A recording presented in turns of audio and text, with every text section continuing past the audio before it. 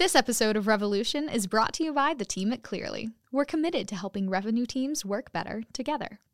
Today, we know many of you are worried about retaining existing customers, securing that revenue, and growing your existing partnerships. It may feel like a daunting task to dive into the data to figure out where you have the most risk of churn and what you should do about it. That's where we can help. Clearly's revenue guidance system is purpose-built to aggregate critical data from across sales, marketing, and customer success to create a clear picture of what's happening across your existing accounts. See where your engagement is slipping and take immediate action to secure the business using Clearly's always-on alert and monitoring system. Churn is only good if it leads to better. Visit us at clearly.com today and ping one of our team members. We've been in your shoes before, and we're here to help. All right, let's get to the show. Get ready for the revolution.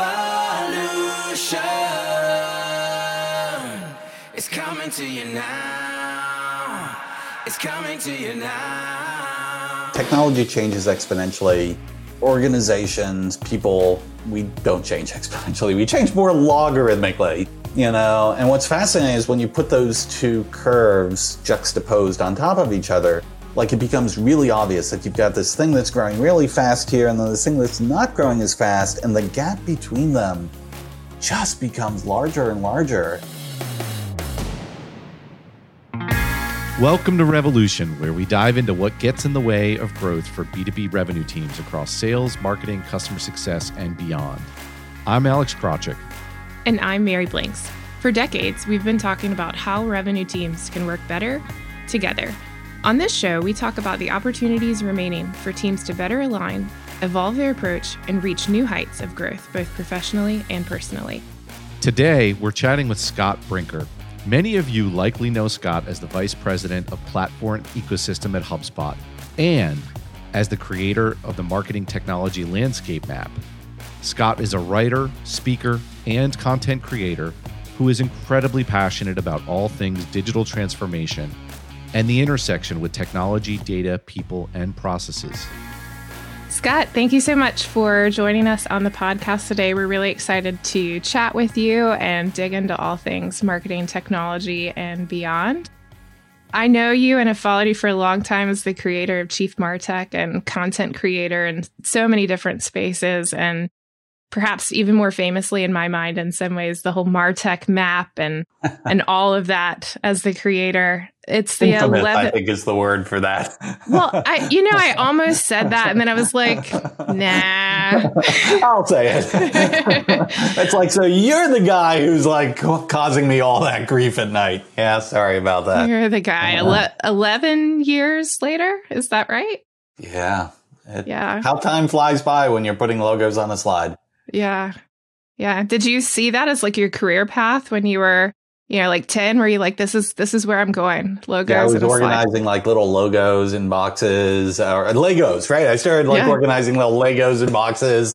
And then I'm like, could anybody do this for a living? And apparently the answer is no, you can't actually do it for a living, but you can spend all your time doing it anyway. So it is my labor of love. The perfect thing, if Mr. Monk, was working in marketing, he'd be like, oh, I want to work on the MarTech landscape. Yeah, that's my thing. That's awesome. You are also the VP of Platform Ecosystem at HubSpot. The Legos and logos don't keep you busy enough. Can you tell us a little bit about your role there and how it all comes together for you? Yeah, it definitely is connected. So as I was, in that process, of continuing to map the MarTech landscape, and we saw the whole industry growing. One of the things that became very clear as we went from, a few hundred products to thousands of products is while all the innovation happening out in MarTech is incredible. I mean, it's amazing what people are creating. For marketers to really be able to harness those innovations, they've got to be able to get these things to work together. And that was something that, quite frankly, in the early days of MarTech was particularly bad. The industry still, I think, has further to go, but we're getting better, and so for a while, I was very much trying to champion the idea that, hey, this is something, instead of the big companies who for a while, when they saw the landscape growing, their reaction was fear, uncertainty, and doubt of just no, you don't want any of that other stuff. You just want get everything from us. Just buy everything from us and you're done. I'm like, well, I don't know about that. It sure does seem like there's a lot more things out there to be built, than any one company is going to do, and so I was really hoping, a MarTech company would come along and be like, hey, listen, we actually consider this a good thing that there are all these people out here, and what can we do to work better with them? And so when the HubSpot founders reached out to me and said that that's what they wanted to do with HubSpot, and would I help, put that program in place? Yeah, it was kind of one of those you had me at hello moments. Of course, let's do this. Let's get this. So it turns out that was a much longer journey than I anticipated 5 years ago. But very happy about the progress. Hopefully you didn't negotiate that way, Scott. I'm a wonderful negotiator. As long as you let me continue to put little logos in boxes, we're fine. Maybe this is a bit of an odd question, but how do you define ecosystems in this space of all of the technology and putting it together? Yeah, it's kind of a word that's only very recently entered the popular lexicon. I remember when I first joined HubSpot, they said, okay, well, what title do you want? I said, platform ecosystem. And I swear I had people asking me, they're like, you mean like how the birds and the fishes and water? And I'm like, yes, but the digital world equivalent thereof. I think the ecosystem very broadly, it's basically all the different companies and participants who are related to each other around, in this case, a platform like HubSpot. So that's certainly other SaaS companies that integrate with HubSpot. It's solutions providers who are, either consulting around HubSpot or, selling custom services. Frankly, it's customers in HubSpot who then become the super users who are part of a community and, helping others. There's strategic partnerships like, the relationships we have with companies like Google or LinkedIn. All of these are, part of an ecosystem. And what makes them exciting as an ecosystem is it's not a hub and spoke model, right? It's not like, everything is HubSpot at the center and it's just a direct line between each of those different folks in HubSpot. What makes these ecosystems really exciting is it is truly a mesh. It is a web, where it's like, there's a solution partner, that's working with these app partners, they're using this thing here and maybe they outsource to this other solution partner here. And, they've got this deal of what they're doing with LinkedIn. And it's just these combinations and these intersections are really exciting because you can really look at all of them as the building blocks that allow you to create sort of the complete solution that any given company wants to get. So it's a really fun time. And this is the dynamic at HubSpot, but HubSpot is by no means unique on this. This is now almost across all of the tech space. People really become attuned to the fact that, pretty much every business is either organizing an ecosystem or participating in ecosystems as their go-to-market. So it's exciting to see it finally start to become a thing. Scott, with all the ecosystem talk, I want to see, can you pan your camera? I want to see the whiteboard in your office, how crazy that whiteboard is going to be. This is the thing. When we moved to the home from COVID, I lost whiteboarding. And it's maybe the single most painful thing for me because, boy, I was one of those people like, yes, if you could just put me in not a padded room. Well, probably should be in a padded room, but if you could put me in a room that was just solid whiteboard. In my last startup, we actually got the paint where you paint the walls. And so every surface is like a whiteboard surface. That was like nirvana, that was made me even happier than putting little logos in boxes. So, how can you beat that? I'm the same way, by the way. I worked at, SaaS Institute here up in Cary, North Carolina. And I'll never forget when I first started working there, one of the operations folks came into my office and said, what size whiteboard do you want? I was like, well, what size whiteboard can you get? And that was a true, it was so funny the day that they delivered it because my colleagues were like, what is in that box? And it took up the entire wall, one of the walls in my office. I love that stuff too, Scott. So definitely. Yeah, but the ecosystem is incredibly complex. Now, and it's just, how do you manage it all? How do you keep track of all the things at HubSpot and because it's so nonlinear and because there aren't these boxes where you're putting logos into, how do you even keep tabs on all the things and how things are working together, kind of that mesh network? Yeah. Well, again, part of what makes an ecosystem thrive is the hub at the center isn't, basically having to directly orchestrate everything single, interaction that's happening within that ecosystem, that the ecosystem itself, really, it's a very distributed leadership. It's, a lot of partners connecting directly with other partners. And so, I think it's only fair to acknowledge, both our ability to be able to actively manage the exponential combinations of all the things out there. Yeah, it's naturally limited. I think the main thing we try and keep a good pulse on, frankly, is customer happiness. Because ultimately that's the whole point of ecosystems is we want to serve our mutual customers and make them happy, and so as long as you have customer centric companies that, are very diligent about just continually instrumenting and when they're hearing problems or, something's going wrong or you see usage drops or, in the app world, if you see people all of a sudden uninstalling stuff or giving bad, there are signals that if you're paying attention to it, you're okay, something's not working here. Let's figure this out. Yeah. So we do our best. We're all doing our best trying to stay on top of all of the things that are happening constantly. I think one of the things that I was reading that you recently wrote on Chief MarTech was about digital transformation. And I can remember actually in one of the places that I worked in pretty recent past, we had a campaign. It was the digital transformation campaign. And it feels like those have been buzzwords that have been around for quite some time. So is our transformation complete? Can we check that box? Yeah. Wow. So the post you were referring to is, I was having a debate with someone as to where are we in digital transformation? And I think, I might be oversimplifying, but I think there was one view of no, wow, look how chaotic things are. And, there's all this stuff that could be better. And it's not like we just, ask, the HAL 9000 to please get me some more customers, Hal. And it just, happened. So we clearly have a long way to go before we're digitally transformed.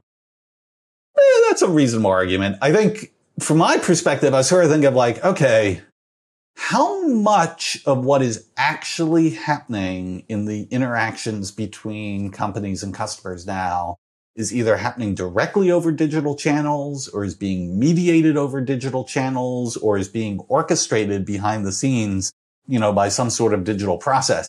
Now, fully might acknowledge those processes, those interactions, those mediations, they might need a ton of improvement, it's definitely where we're not at, nirvana yet.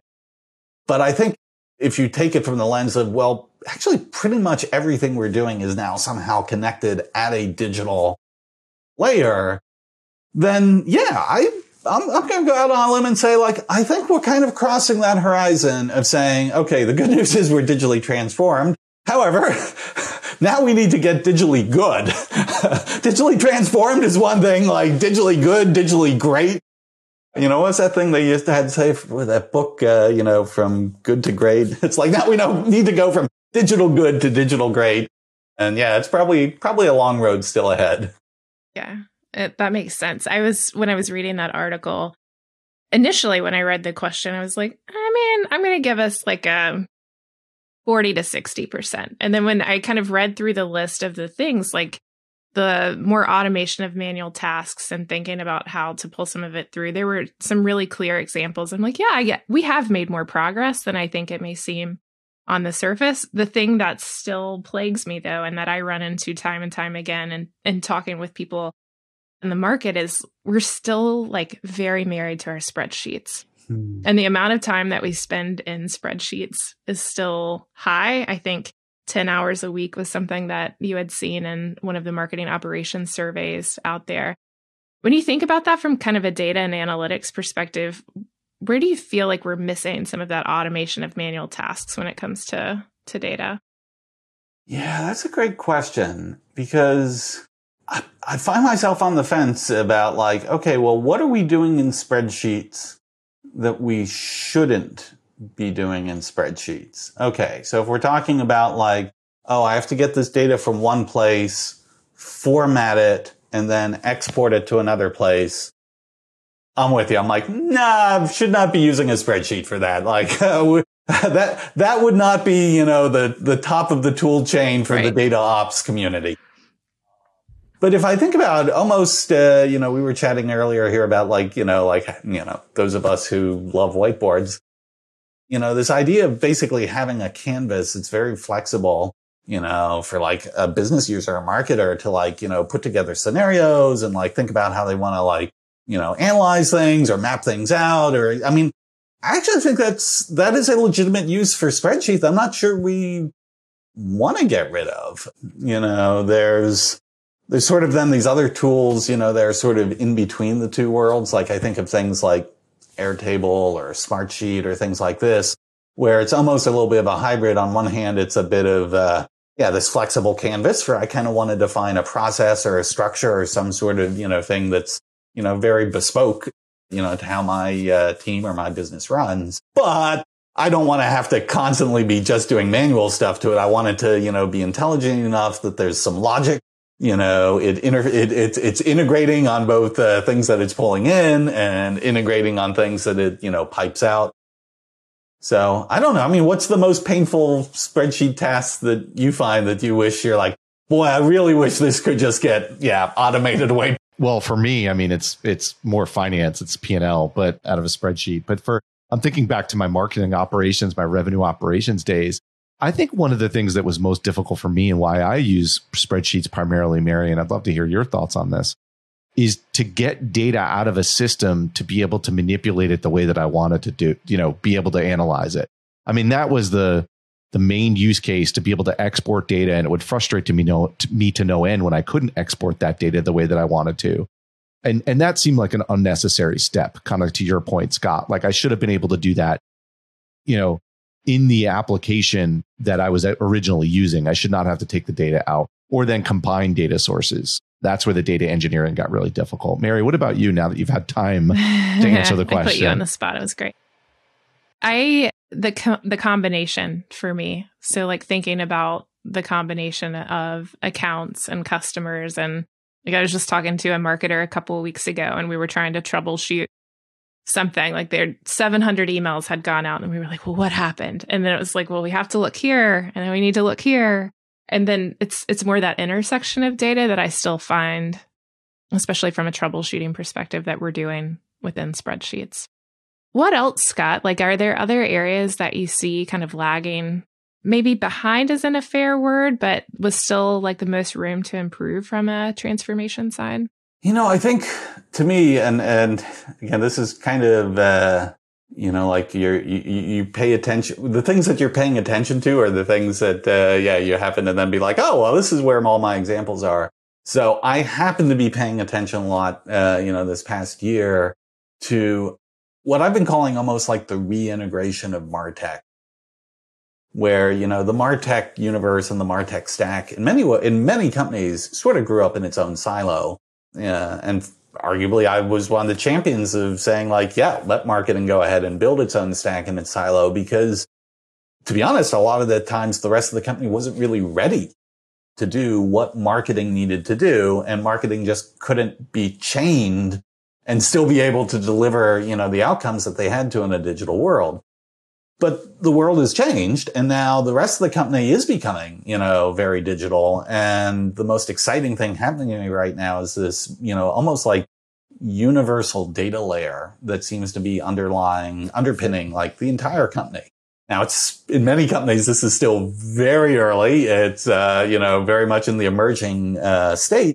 But it's exciting. You see it coming together where, we're now aggregating data, into, these data warehouse layers, or these, importantly, cloud data warehouses, from marketing, from sales, from customer support, from products, from operations, from finance.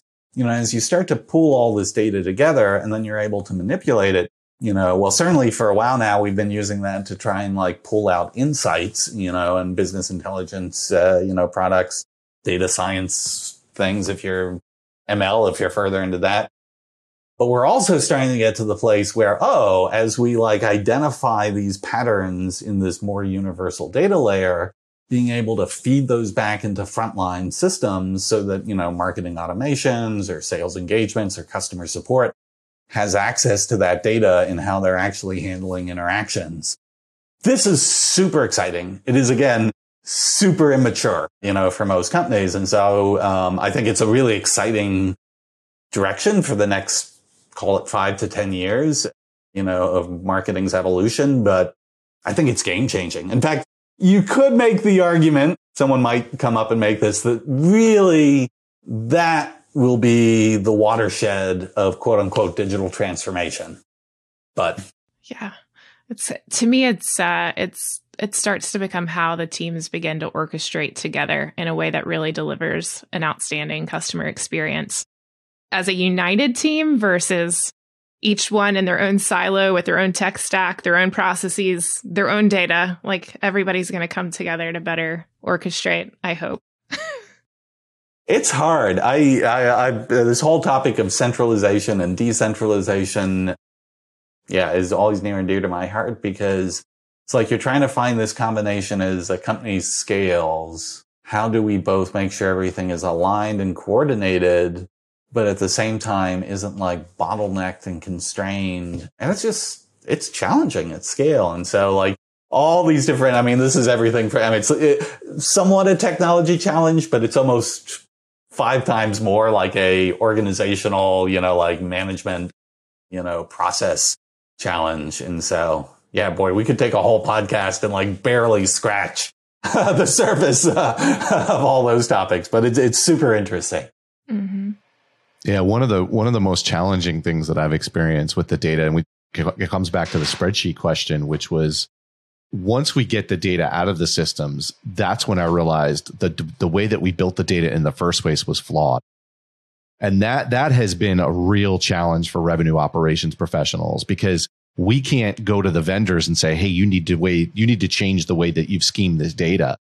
They're not going to do that, obviously. So it's up to the customer to go ahead and re-engineer that data to be able to make it fit their needs, right? So you're right, Scott. This is a really interesting point about data transformation, digital transformation. That may be the sort of real inflection point. It's not just about data and aggregating data. It's about taking that next step and really engineering it so it can we can take action on it. It can assist with decisions. I'll just share with you, it's, I guess, a little selfish, but with Clearly, when I started, Scott, I realized that we had to start, because I had been through it. I've been an operator for 20 years. I realized that we had to start at the end and work backward. And what I mean by that is with our company, and again, apologies for being selfish, but like we start with decision support. Like, what is it that it's the why, right? Do you sound cynic? Like, why are we doing what we want to do? And then from there, we work backward and we think about, okay, what does the data need to look like? And then we work backward from there. What data do we actually need in order to do that? And I think really to be brutally honest, I think over the last 10 to 15 years, a lot of vendors, unfortunately, have taken the other approach. They've just continued to create data and then dump it on customers, and they expect the customers to actually figure out what to do with it, rather than start with the end in mind and work backward. So maybe we'll do a separate podcast talking about that. No, I think, well, actually, see, you're making a great case for, ecosystem, and like, looking at Cleary 100%. Is very much the center of an ecosystem that, hey, it's great to have all these other contributors bringing data together, but it's the Cleary ecosystem that actually helps people like get a new level of meaning and value out of that. Yeah. Nothing against people who are creating data, but yes, that on its own, whether it's necessary but not sufficient. Yes. Oh, you just got me back to GMAT. Oh, I just had PTSD. Sorry about that. So how do you think about it from that human perspective? Because I agree. I think about that a lot. Obviously, I have a background in all things enablement as well. So when you think about kind of the technology and data and transformation, have you seen any companies starting to lean in and how they're organizing themselves kind of around this ecosystem, if you will, for how to actually bring it forward? Yeah, no, quite a few. And I think certainly things I can talk about publicly a bit are like, the people who contribute to the Stackies. For those listeners who don't know what this is, every year I have this little contest, invite marketers to put together a slide that visualizes how they think of their MarTech stack. different tools, how they're related. For the most part, this has turned into something where marketers design these slides in ways that goes far beyond like any actual utilitarian purpose, but it's all great and awesome. And so it's been fascinating because some of those companies, who have been contributing these slides, like they've thought really hard about almost looking at that stack as more of a platform itself, as an internal ecosystem.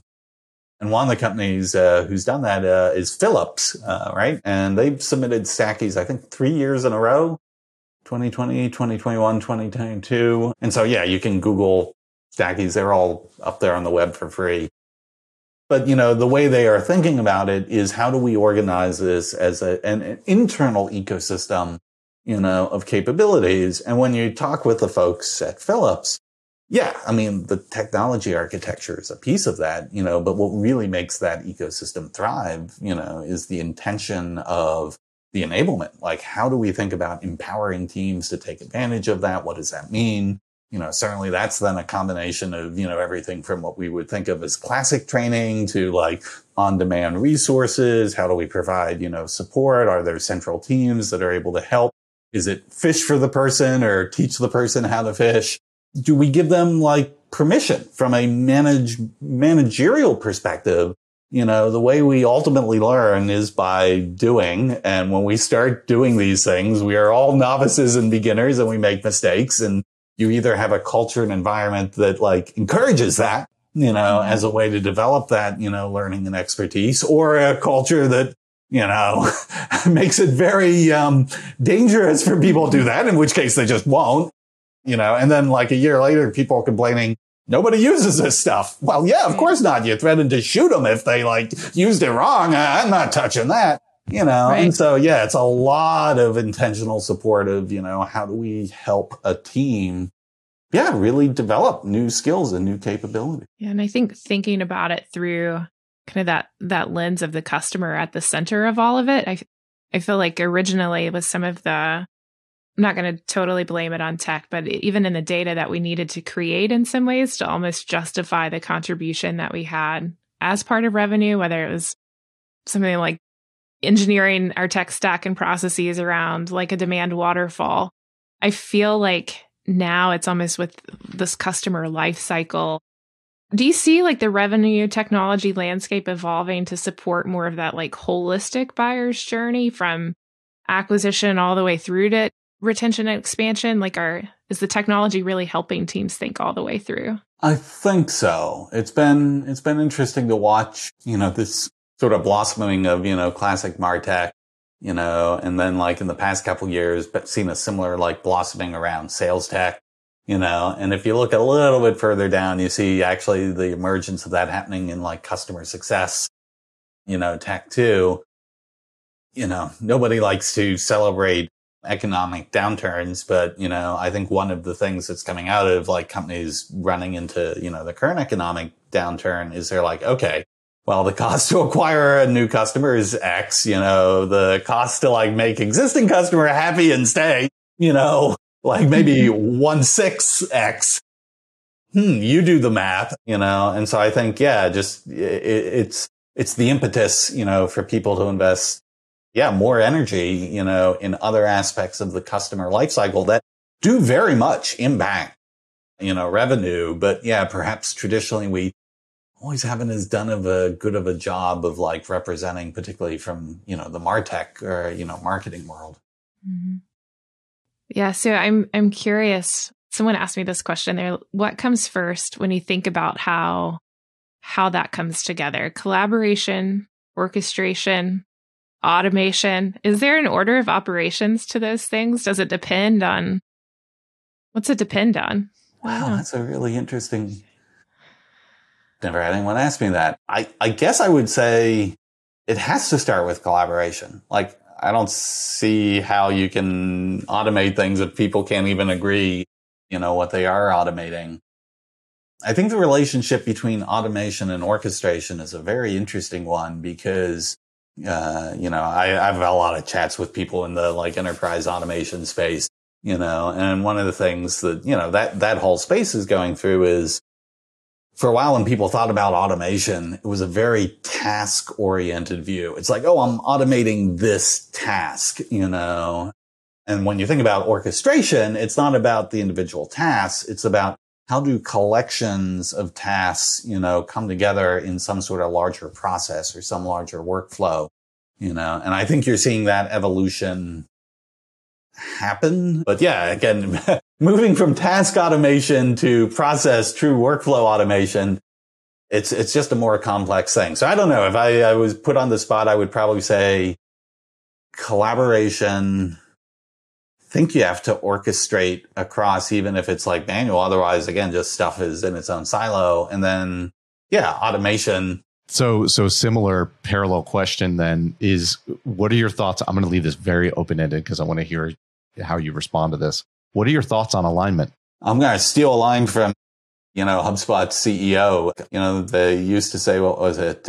Strategy eats something for breakfast. And then there was this thing, culture eats strategy for breakfast. But I think she's recently been saying actually alignment eats strategy for breakfast. I mean, it's like, if you can't get alignment, with teams, particularly as you grow beyond being more than just one person. If you're a solo entrepreneur or creator and you're having alignment problems, you need to see a psychiatrist. But, otherwise, the moment you start having multiple people in an organization, if you can't get alignment, nothing else matters, because it doesn't matter what your strategy is. You aren't going to actually be able to execute against it. Yeah. I'll steal one other phrase because I love this one. So I keep wanting to spread it through the world and there's a chain here. I am stealing this from Dharmesh Shah, HubSpot's co-founder, CTO, and he stole it from Elon Musk, of this whole thing of thinking about vectors, and this is kind of a really techie thing, why both Elon and Dharmesh would, get really geeked out about it. Why, frankly, I would then get geeked out about it. But if you have these vectors mathematically that point in different directions, they cancel each other out. If you're able to get the vectors that they're aligned together in the same direction, they're additive, and this is actually, as geeky as it is a really clear metaphor. You get these things that are, even if they're not perfectly matched up, it's like this wasted energy, and it's hard. It is really hard at scale to get these together. I don't know that there's any company I've come across yet where I'd say they're perfect. Every single vector in the entire company is just in a straight line. But the closer we get to that and the more we aspire to that and work towards that, I think that's incredibly impactful. Where are you seeing, so I'll give an example. I was really excited a couple of years ago with regard to alignment. We've talked about sales and marketing alignment over the years, but I was really excited to see HubSpot finally come into this customer success side of things, customer support side of things as well. Do you feel like customer success has equal footing at that table right now? And if not, why not? Why is it just marketing and sales and maybe less weighting is on customer success, especially given the macroeconomic conditions that you aforementioned? Yeah, I think it's changing. I think it is fair to say probably for a lot of companies that it's true. Actually, my impression is sales is always at the top, and some of that is properly earned, I think. And some of it, as we recognize that the customer journey is, a much more holistic, journey, overemphasizing the value of sales, can be counterproductive as it, just creates blind spots for you on basically all the other things that, create value.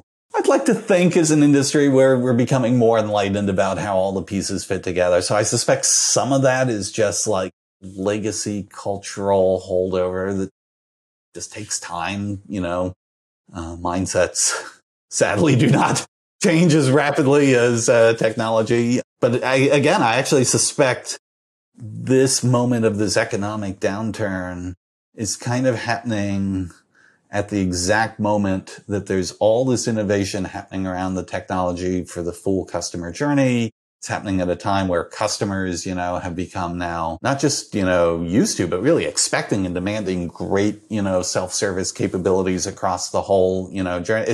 It's almost a bit of a perfect storm that if I were to say like, wow, this next year could like really be a breakthrough year for, customer success, does feel like all the factors are sort of coming together to say, that's where the action is going to be. Yeah, it's a great forcing function. I mean, I think that's the way I think about it. COVID, they're during a pandemic, anytime during an economic recession, we have challenges, but they also help us innovate more quickly. They cause that forcing function. And CS, I think, and now we're seeing product, right? So then there's like even now product telemetry. I used to call it, Scott, the 3 legs of the revenue stool. Now I've got to put a 4th leg on there because product is, it's just amazing. Like the amount of data, especially for PLG focused companies, where the product is now going to be, the leader inside the organization. Are you seeing a lot of the PLG stuff as well? Yeah. Oh, absolutely.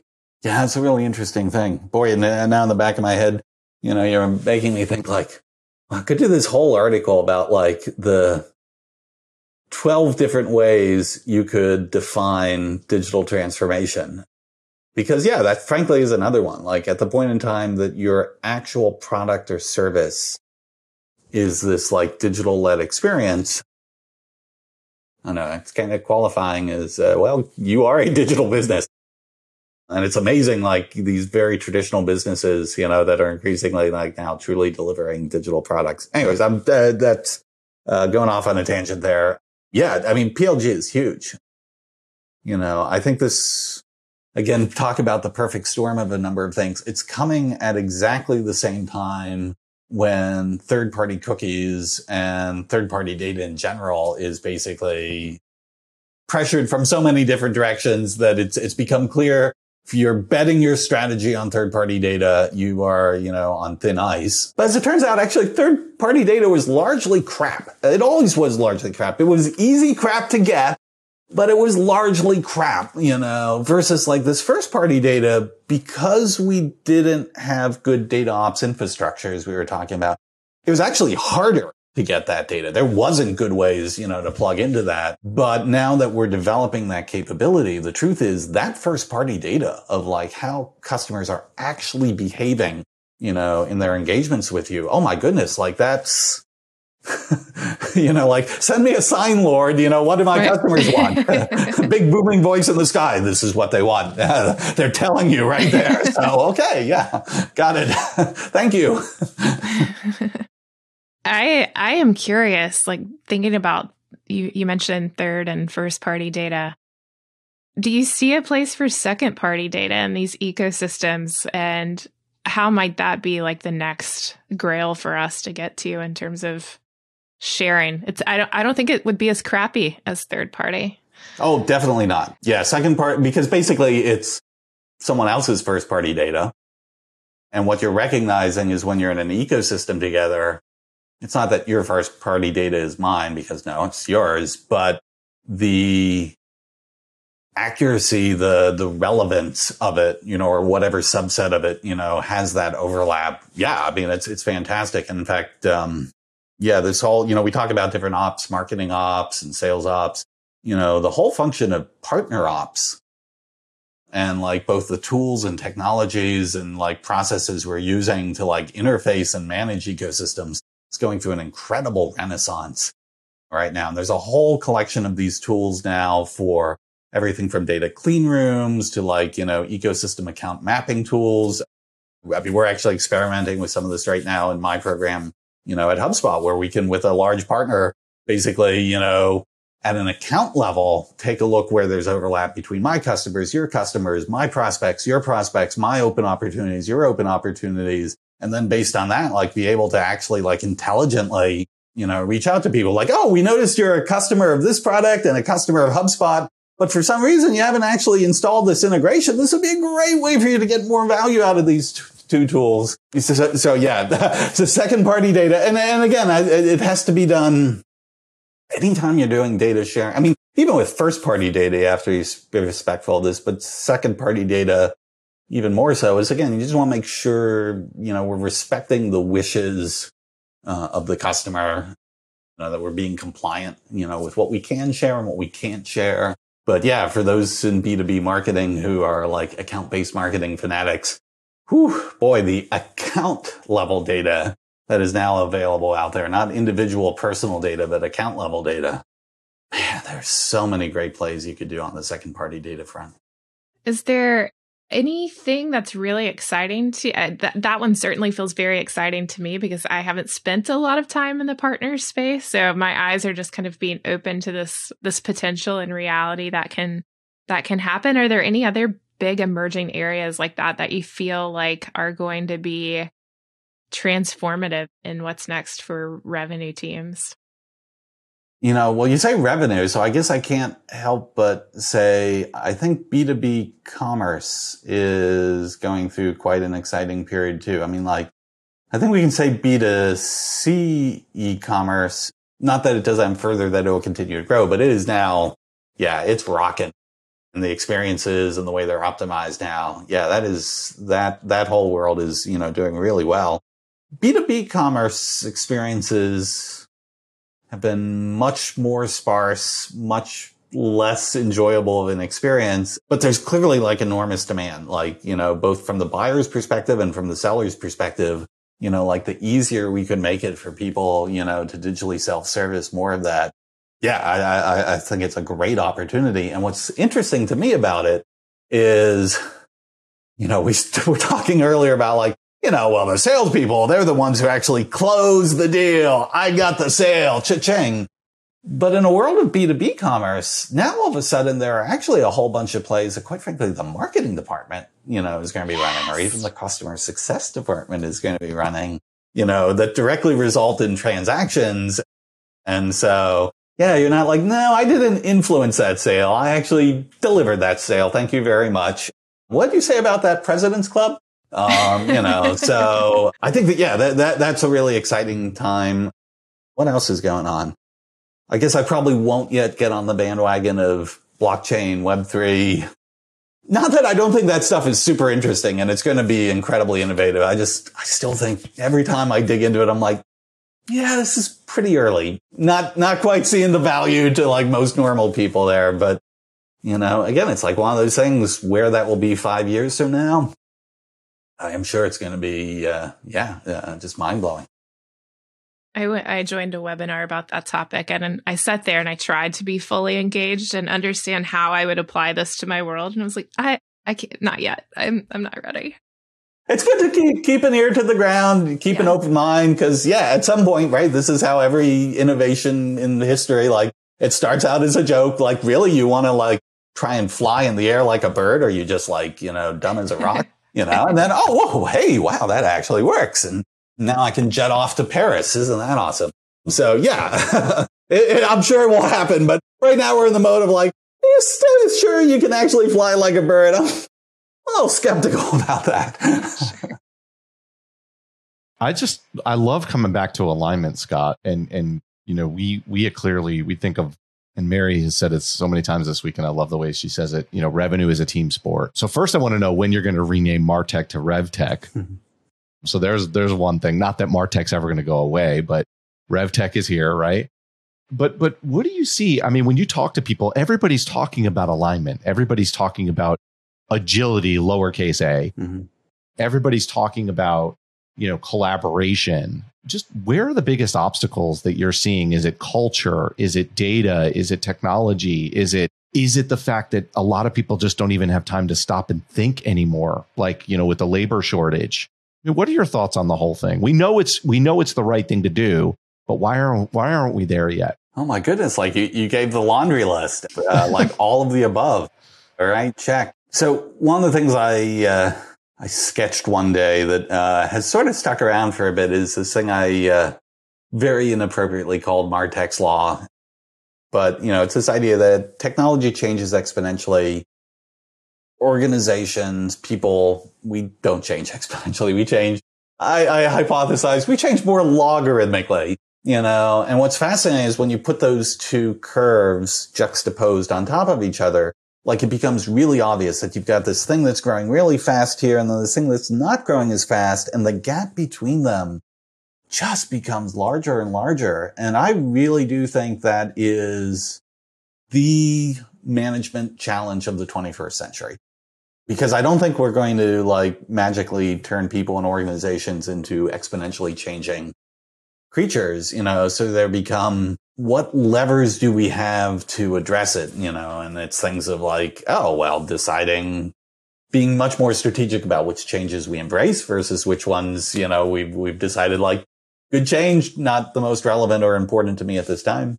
There's things about how do I make my organization, it's never going to be exponential in its changing, but can I change and adapt faster than my competitor? Because, it's like that whole thing, like, hey, I don't have to, outrun the bear. I just have to outrun, the person next to me and, we're good. And so, yeah, I guess it kind of depends on like what level you want to say the challenges we're trying to solve. Is it trying to solve the mechanics of how we become a more agile organization? Because there are, like process and methodology approaches, we can take to do that. Or is it more even some of the underlying, like just psychological things, that speak to culture, and again, the good news is this is a whole field of, psychology and, people who study cultural dynamics and organizational dynamics. And there are actually a lot of things you can do to make people feel more comfortable with, what they do with change and how they can approach and how they can learn. I mean, the whole field around digital learning management systems, an area that's perhaps tangential to MarTech, but you could argue in many ways increasingly more relevant, to what we think of as MarTech. It's just like the problem list is kind of an all of the above. The solution list is also kind of an all of the above, but no one of them, I think, is a silver bullet because, it's just there's so many dimensions at which this is challenging. And so where do you start? It's funny. I mean, the way that I think about it is we've hit that inflection point where technology has certainly outpaced our ability to adopt it effectively. One of the examples I use often is autonomous driving, right? So the cars could actually very likely drive themselves today. It's that we as humans are not prepared to actually adopt that technology. And I think one of the companies that actually introduces it iteratively in a sort of stepwise fashion, one of my favorite brands is Volvo. Mm-hmm. Every year, Volvo introduces a new step toward level 5. So they're like level 2, level 3. Then it's level 3.1, 3. And I actually think Volvo does a very good job. They're very thoughtful. They have empathy toward the user where they're not shoving it down our throat. And that's, it is interesting though. We have definitely hit that inflection point where the technology has outpaced our ability to, as humans, to adopt it effectively or comfortably. Yep. I mean, the thing that I think is exciting as a technology entrepreneur and why I still do feel it's a great time to be inventing things in MarTech is technology is, again, one of those things, too, that its impact on how easy or hard it makes our lives has a wide range, And I think some of the things that get really interesting now are technologies that it's almost kind of a meta level. It's like, oh, you have all these other technologies you're using that are very complicated and hard for you to manage, but I know what you want to do. And I'm now creating a technology that actually does a lot of that work for you behind the scenes and presents you with something easier. And oh my goodness, do we love those things when we come across them. We're like, yes, well, I get that. That was actually easy to use. Thank you. And given how much complexity there is on so many other things, like it's probably the hardest thing to come up with a great product that makes things simpler. But when you do that, like, what a great opportunity as an entrepreneur. You're like, yes, anything that simplifies the world. Put some money on that. That's awesome. So, Scott, I have to ask you as we start to wrap up, I can't imagine what it would look like to see your notebook of all of the drawings and doodles that you probably have for ideas that come in.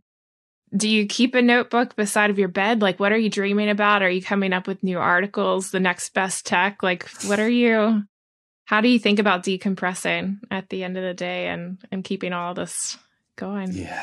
I've got notebooks. I've got slides, scratch pads. I've got Post-it notes.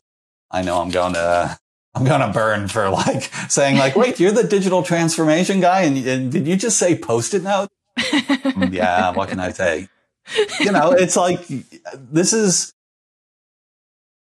the experience I have, I think, is again, just like an echo of the same experience that everyone in marketing has, which is basically there's so many exciting things that are happening now. And that's wonderful. That's inspiring. There's a lot to that. But there's just too much for any one person to do all of it. And so, yeah, I am in the same boat as everybody else of the list of things that I think is really interesting and, I want to learn is just growing faster than, the hours I have available in the day. And so, yeah, on one hand, that's, a little stressful. You're like, I really feel like I should be getting through more of this. Now, this isn't a time of abundance, for innovation, in marketing. And the fact that you can only eat this tiny little piece of that abundance, be grateful for it. We all are human after all, trying to keep up with all of this going on around us. Thank you so much for joining us today. It was a great conversation. I could keep going for a long time. Let us know if you need any more ideas for articles, Scott. As soon as I finish this list, I will give you a call. Yeah. No, but really, thank you, Alex. It was great to chat with you. Thank you for everything you do, Scott, for our community. We really appreciate it. And, driving us forward. This is a team effort. And it truly is. It's a truly collaborative team effort. And we've enjoyed getting to know you over the years and certainly digesting all the wonderful information that you've put out. And, thank you for taking time to chat with us today. We really appreciate it. Thank you so much. Have a great day. Thank you, Scott, and thank you for listening. If you like this show, be sure to leave us a review and follow so you don't miss an episode. This show is brought to you by Clearly. If you are ready to embrace revenue as a team sport, where all of your teams work better together, visit us at clearly.com. That's KLEARLY.com to learn more. Next week, our journey towards the B2B revolution will continue with another great guest. Until then, I'm Alex Krawczyk. And I'm Mary Blanks. We'll talk to you next week.